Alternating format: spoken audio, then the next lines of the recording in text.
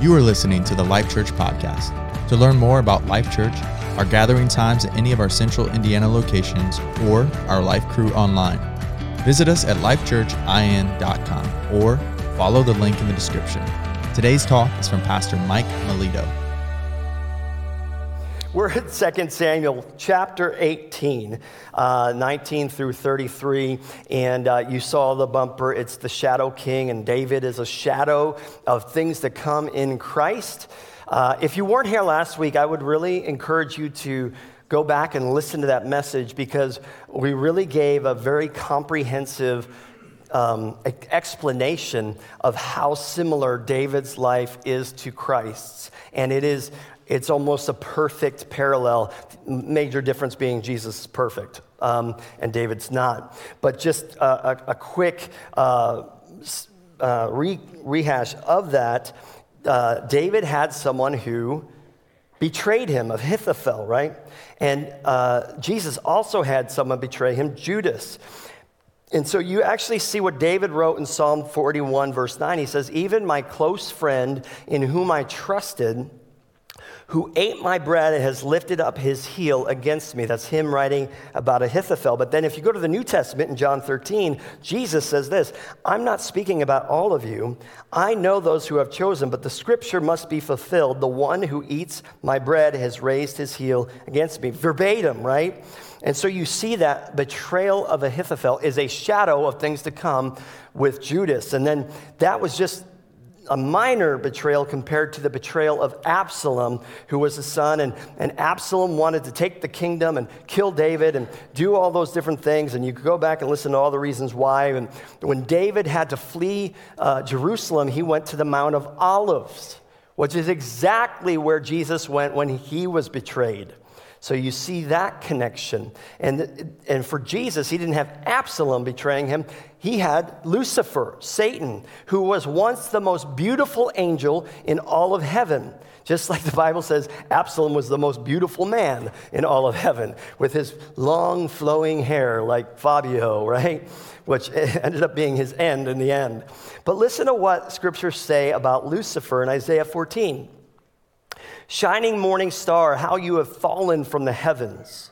You destroyer of nations, you have been cut down to the ground. You said to yourself, I will ascend to the heavens. I will set up my throne above the stars. I will sit on the mount of God's assembly in the remotest parts of the north. I will ascend above the highest clouds and make myself like the Most High." That was Absalom's attitude towards David as well. And Absalom's death ends in, his life ends in death, and he's thrown into a pit. Ahithophel, who betrayed him, hangs himself just like Judas. And you could see all the parallels. And the point of that is, Jesus' story, this whole story, is still being played out today. There's still an enemy that's trying to build a case against Jesus, that's trying to build his own kingdom, that wants to be like Jesus and be the Most High. But like Absalom, he'll destroy the people that follow him.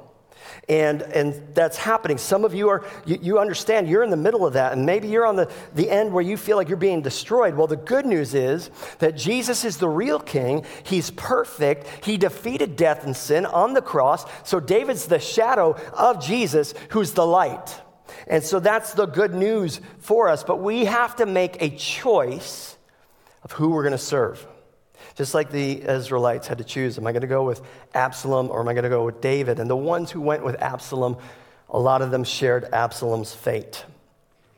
So you can begin to see, even as we're in the Old Testament, Jesus is all over this. You could see Jesus in the story. And the question as we continue is, can you see Jesus in your story? So 2 Samuel chapter 18, starting in verse 19, it says this. Ahimaaz, son of Zadok, and by the way, I gave Ahimaaz a nickname. He's Ahi, tuna. Ahimaaz, son of Zadok, said, "Please let me run and tell the king the good news that the Lord has vindicated him by freeing him from his enemies." Joab replied to him, "You're not the man to take the good news today. You may do it another day, but today you're not taking good news because the king's son is dead." Joab then said to the Cushite, "Go tell the king what you have seen." And the Cushite bowed to Joab and took off running. So Ahimaaz wanted to go tell David that the battle was won and we have succeeded, and he's really eager to. He's like, let me go do it. And there's some reasons why. Well, because one of the reasons is Ahimaaz, back like a chapter ago, he was the one that had to go to David and kind of tell him the bad news. Like, Absalom is coming for you. And he's going to take one set of advice or the other, but you need to prepare for the worst. Hope for the best, but prepare for the worst. And so if he's the one that gave him the bad news, then he wants to give him the good news, right? I don't want to always be the bearer of bad news. You know, Pastor Nathan, I always think about this. You know, we have the campus pastors and the leadership team. We're in leadership, and the quote-unquote higher you go in leadership, the lonelier it gets. Why? Because all the bad news goes to you, right? Did you know this is happening? Well, you got to do something about this. You got to do something about this. I try to make it a point once in a while just to call Nathan and be like, hey, how's it going? Just praying for you. Like, I don't want to only ever call him when I have bad news. Or when something good happens, I want to make sure I call him and be like, this is awesome, that great, and you're doing good things. So you guys know what I'm saying? Like, I don't want someone to see my name on their phone and go, oh, okay, or send me the voicemail because I'll deal with that later, right? So Ahimaaz, he doesn't want that. He wants to be able to tell him good news, and you could understand that, that he wants to do that. So, and we have the benefit, by the way, of hindsight, knowing how things were going to turn out. Ahimaaz didn't do that, so he was really pleasantly surprised. He missed one minor detail, and Joab made it clear, you're missing something here. Today is not the day for good news. Maybe another day, another time, because the king's son is dead. And really, nobody wanted to tell him that, right? He's dead. And you don't want, even if it did mean victory for David and Israel, Absalom was his son, and David asked that he not be harmed. Ahimaaz, you don't want to be the one to tell him that. And you don't want to act excited and happy and then tell him that. It was good advice. So he sends a Cushite, which is also significant. Cushites were foreigners. So he's like, let's send a Cushite, let him do that, and we can give him the good news later, and that'll be good. So picking up verse 22, however, Ahimaaz, son of Zadok, persisted and said to Joab, no matter what, please let me also run behind the Cushite. Joab replied, my son, why do you want to run? Since this won't even get you a reward. He says, no matter what, I want to run. Then run, Joab said to him. So Ahimaaz ran by the way of the plain and outran the Cushite. So now he's in front. He's going to be the first one to go. And he was persistent. God, Joab, please let me go. And it's almost like Joab's warning him. He's like, look, there's no reward in this. There's no honor in this. And perhaps you might be putting yourself at risk to do this. Ahimaaz, you really don't want to be the one to do this. Have you ever given someone advice that is 100% good and only for it to be ignored? Right? You try your best to warn or alert a friend, and they ignore or insist on doing it their own way. So all that's left to do is shrug and watch the train wreck. Right? Maybe that's how Joab feels. I don't know, but just to kind of put yourself in Joab's shoes, he says, my son, you don't want to do this.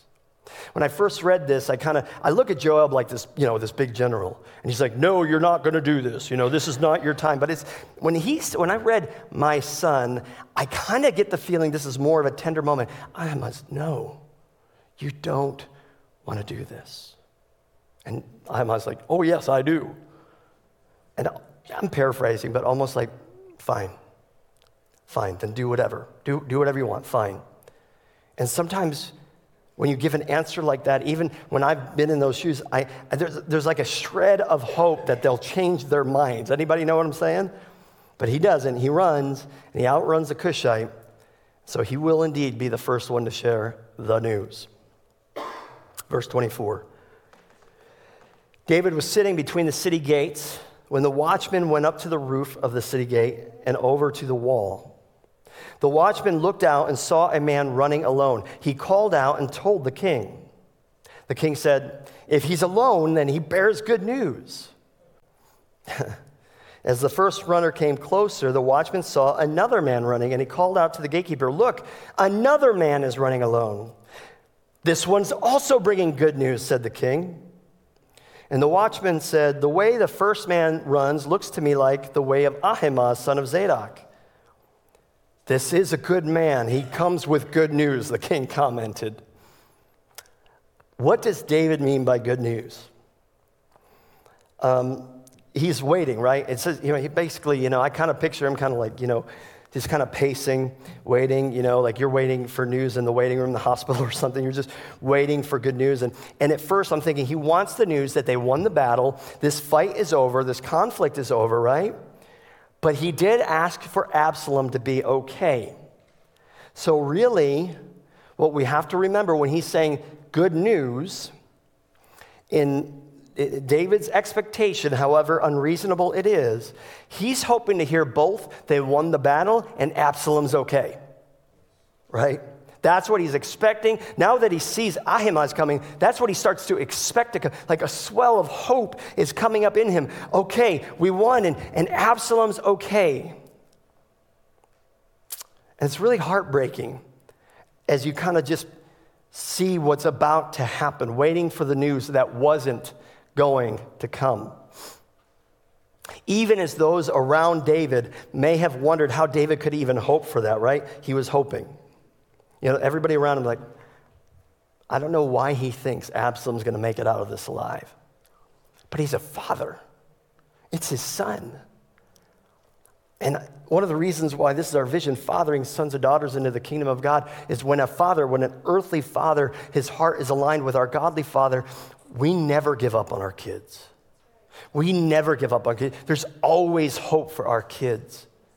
Even if they've made a lifetime of bad decisions and they're going through the ringer because of it, as a father, as a godly father, a godly mother, we always have hope for our kids. And David, that's where he is. He's like, he's okay. Maybe we could restore him and we could be restored and our relationship could be restored. That's where he is. And take that in for a minute. Because there's about to be a wake-up call for him. There's about to be a reality check for him. And it's intense. Verse 28. Ahimaaz called out to the king, all is well, and paid homage to the king with his face to the ground. He continued, blessed be the Lord your God. He delivered up the men who rebelled against my lord the king. It's good news. We won. God delivered us, and everything's going to go back to the way it was, the way you're going to be king, and everything's going to be great. Very first question, very first thing out of David's mouth, verse 29, the king asked, is the young man Absalom all right? If I'm Absalom, or if I'm Ahimaaz at this point, a lump is hitting my throat. And all of a sudden, Joab's words are coming back to me like, oh boy, I should have listened to him. Listen to his reply. He replied, when Joab sent the king's servant to and your servant, I saw a big disturbance, but I didn't know what it was. Your son? When Joab sent me, I know something was going on, but I'm not sure, David. Have you ever had to deliver bad news? Or even confront somebody and realize the person in front of you is not going to be happy to hear what you have to say? That's not easy. And sometimes we'll just avoid the subject altogether, or maybe even tell a little white lie like Ahimaaz is doing right now. He's lying. He's lying to David. Verse 20, before this happened, Joab says, you're not taking the good news to him. You could do it another day. Why? Because his son is dead. Ahimaaz knew the answer to David's question. And for all his eagerness, he did not have the heart to tell David the whole truth. He told him half-truth, part of the truth. And let's just take that as a warning. Let's not be the person who tells people we love and tells our friends half-truth. Example of that might be, good news. Jesus died on the cross for you. He's overcome your sin. You're saved. The rest of that story is now you need to live for him, right? There's a lot of people out there telling half-truths, right? And those half-truths are harmful because we're just kind of prolonging the agony of when the real truth is going to come. And in this case, what I'm saying, when we tell someone, hey, Jesus loves you, he forgives you, there's grace for you, without telling them that you've got to put your faith in him and believe in him. And by the way, believing is a verb, which means there's choices you need to make that come under his lordship, right? If we don't do the second part, we are setting them up for eternal destruction, right?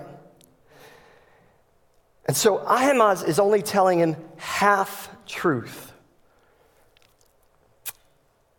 Not only is it his son, but David asked that he be spared. And so, verse 30, the king said, move aside, stand here. You don't know what you're talking about. So he stood on the side, and just then the Cushite came and said, my lord the king, hear the good news. The Lord has vindicated you today by freeing you from all who rise against you. Here it is. Here's half of the good news, right? I've got good news, bad news. What do you want first? Here's the good news, right? That's half of it. So the king asked the Cushite, is the young man Absalom all right?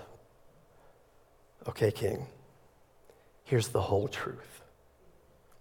The Cushite replied, I wish the enemies of my lord the king, along with all who rise up against you with evil intent, would become like that young man.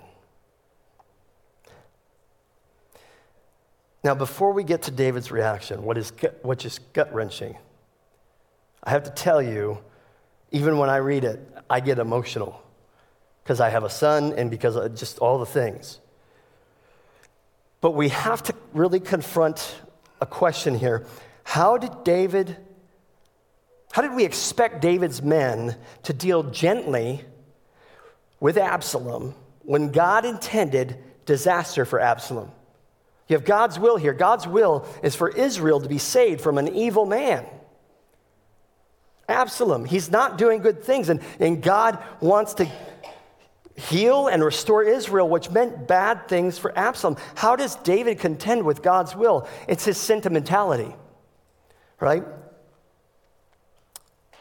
David's sentimentality for his son, his feelings for his son, while are understandable and not necessarily wrong in and of themselves, but it was warping his perception to where he couldn't really even make a good decision on this situation. It's almost like a situation where he might have done better to be like, I'm going to recuse myself from this. I love my son. I really don't want to see anything bad happen to him, but this is the situation he set up, right? And we have to look at whose will won out, God's sovereignty or David's sentimentality. Right? And the Cushite told him, what he was telling him is deliverance for you meant disaster for your son. You could not have one without the other. There's a story about a famous Scott preacher. When he was a boy, he caught his arm in a threshing machine. When I read this story, I remember when I was in college, for about a week, I had a job with, really was a family. We went along the road and cut tree limbs down, and they have one of those big grinders. Anybody know what I'm talking about?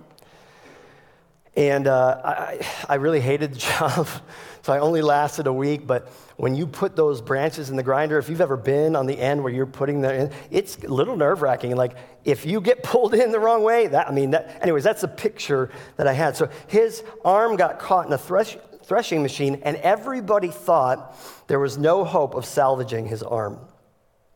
But there was a neighbor who was really good at home remedies or whatever, kind of a doctor, that wouldn't allow that to happen. And when the pain became severe, and that doctor examined it, he said something really strange. He said, I like the pain. I like the pain. Well, it's a good thing you like the pain. My son doesn't like the pain, right? I like the pain, right? And she was correct because the arm healed. The pain was a component of the healing. The two went together, right? You couldn't have one without the other. That's what needed to happen for health to be restored. And if the kingdom of God here in Israel, under God's chosen King David, was to be saved, the enemy who assaulted that kingdom had to be destroyed. God gives no salvation to the church or you and I unless he brings decisive judgment on our enemies and our sin. So like when we pray the Lord's Prayer and we repeat the line, deliver us from evil, we must also then look for God to destroy evil in our lives. We can't live it both ways. When we invite Christ into our lives, when we ask him to save us from our sin, and we tell him we want his way and make us more like him, we have to realize it means something. I have to die. The Apostle Paul said something, and if you're new to the Christian faith, and even this might hit you a little weird, but Paul said, I die daily. What does that mean? It means there are things that I want, things that are natural to me, things that I love, that must be removed or destroyed. And even though it kills us for a moment, it does mean our deliverance. And we cannot have that deliverance without also the pain of dying to ourselves. Jesus said, if anyone wants to come after me, he's got to pick up his cross, right?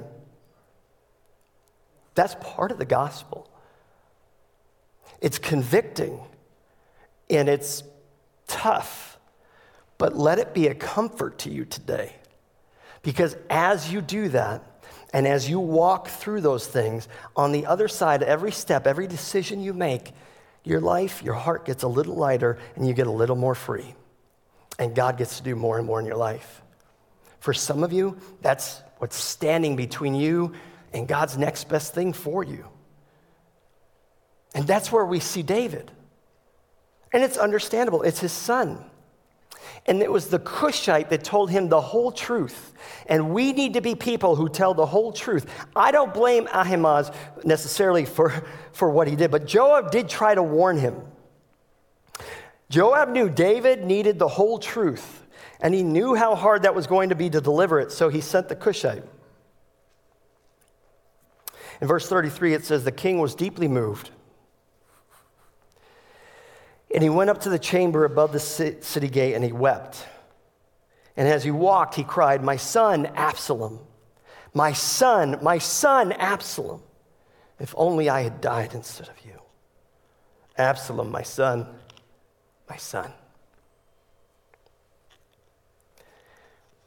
In a lot of other cases, with bad news is even delivered to David, the most we'll get is, and he went into deep mourning. And then we'll get on to the next verse. This is totally different.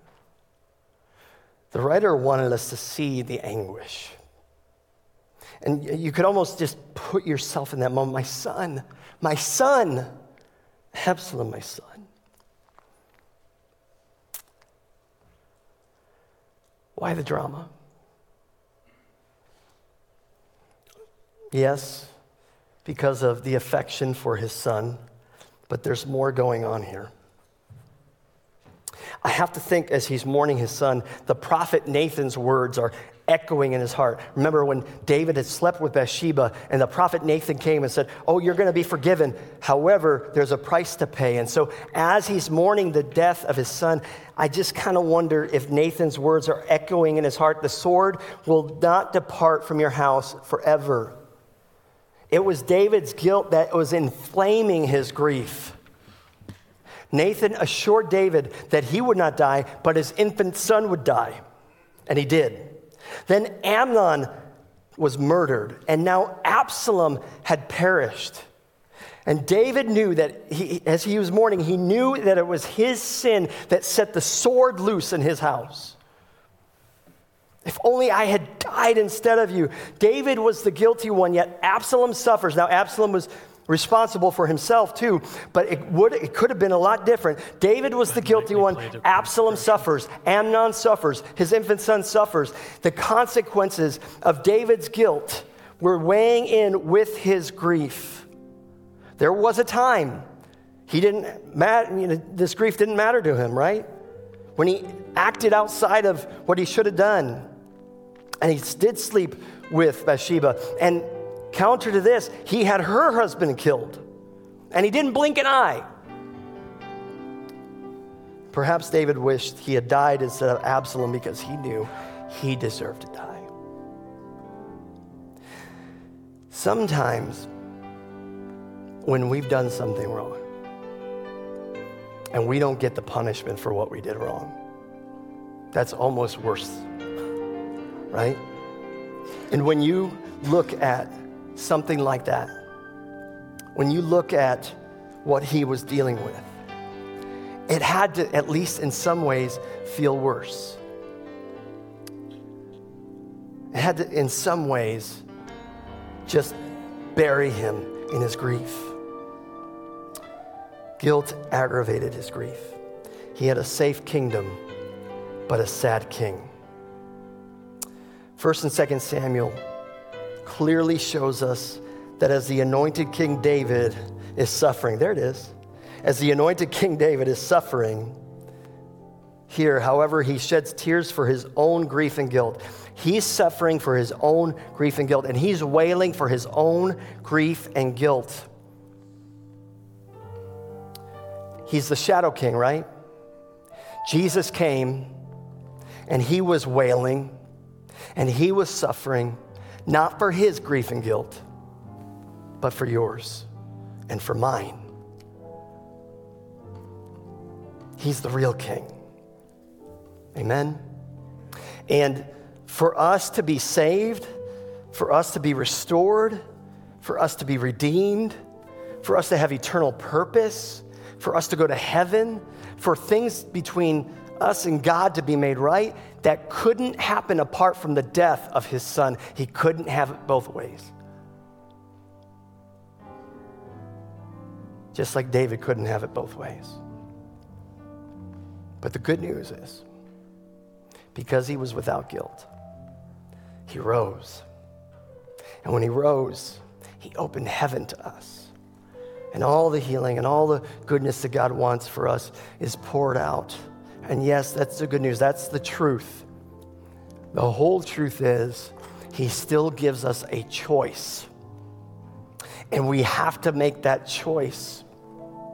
We have to make the choice to give him our life, to give him our sin, and then be willing for our sin to be crucified with Christ on the cross. There was another example I read about with David and Absalom, and this writer said it's kind of like a cancer patient who said to his doctor, "Please, be gentle with my cancer." That's what he said about Absalom. "Please be gentle with my son. Please, doctor, be gentle with my cancer. In fact, maybe if you could just leave a little bit, because after all, it is part of me." That would kill you. If he left even just a little bit of the cancer, it would just grow. And when we go to Jesus, we can't have this attitude of, okay, but can we just leave this part? Can you just be gentle with this? Can you know what? This is just my little thing over here. Just leave it alone. And Jesus, his answer is no. If I leave any of it, it's going to kill you. You're going to be destroyed. I have to get rid of all of it. Just like when you get, cancer surgery, I've got to get rid of all of it, and they remove it all, and maybe you got to go through chemo, and you got to go through all this stuff, so it never comes back. And cancer is an excellent illustration of sin, because it spreads and it destroys everything. And while David wanted his men to deal gently with Absalom, and that was the same basic principle, he's saying, "Oh, you know what? He's my son." He couldn't do that. He couldn't have it both ways. And when we go to Jesus, we can't have it both ways. We've got to say, okay, give me the whole truth. We love you. Thank you for saving me. Let me walk for you the rest of my days. David mourned for his guilt. Jesus mourned and suffered for yours. If you were encouraged by today's talk, be sure to rate us, share with a friend, and hit subscribe on Spotify, iTunes, or wherever you stream your podcasts. Our mission is simple. Come to life, connect to grow, find your purpose, make a difference. Thanks for listening to the Life Church Podcast.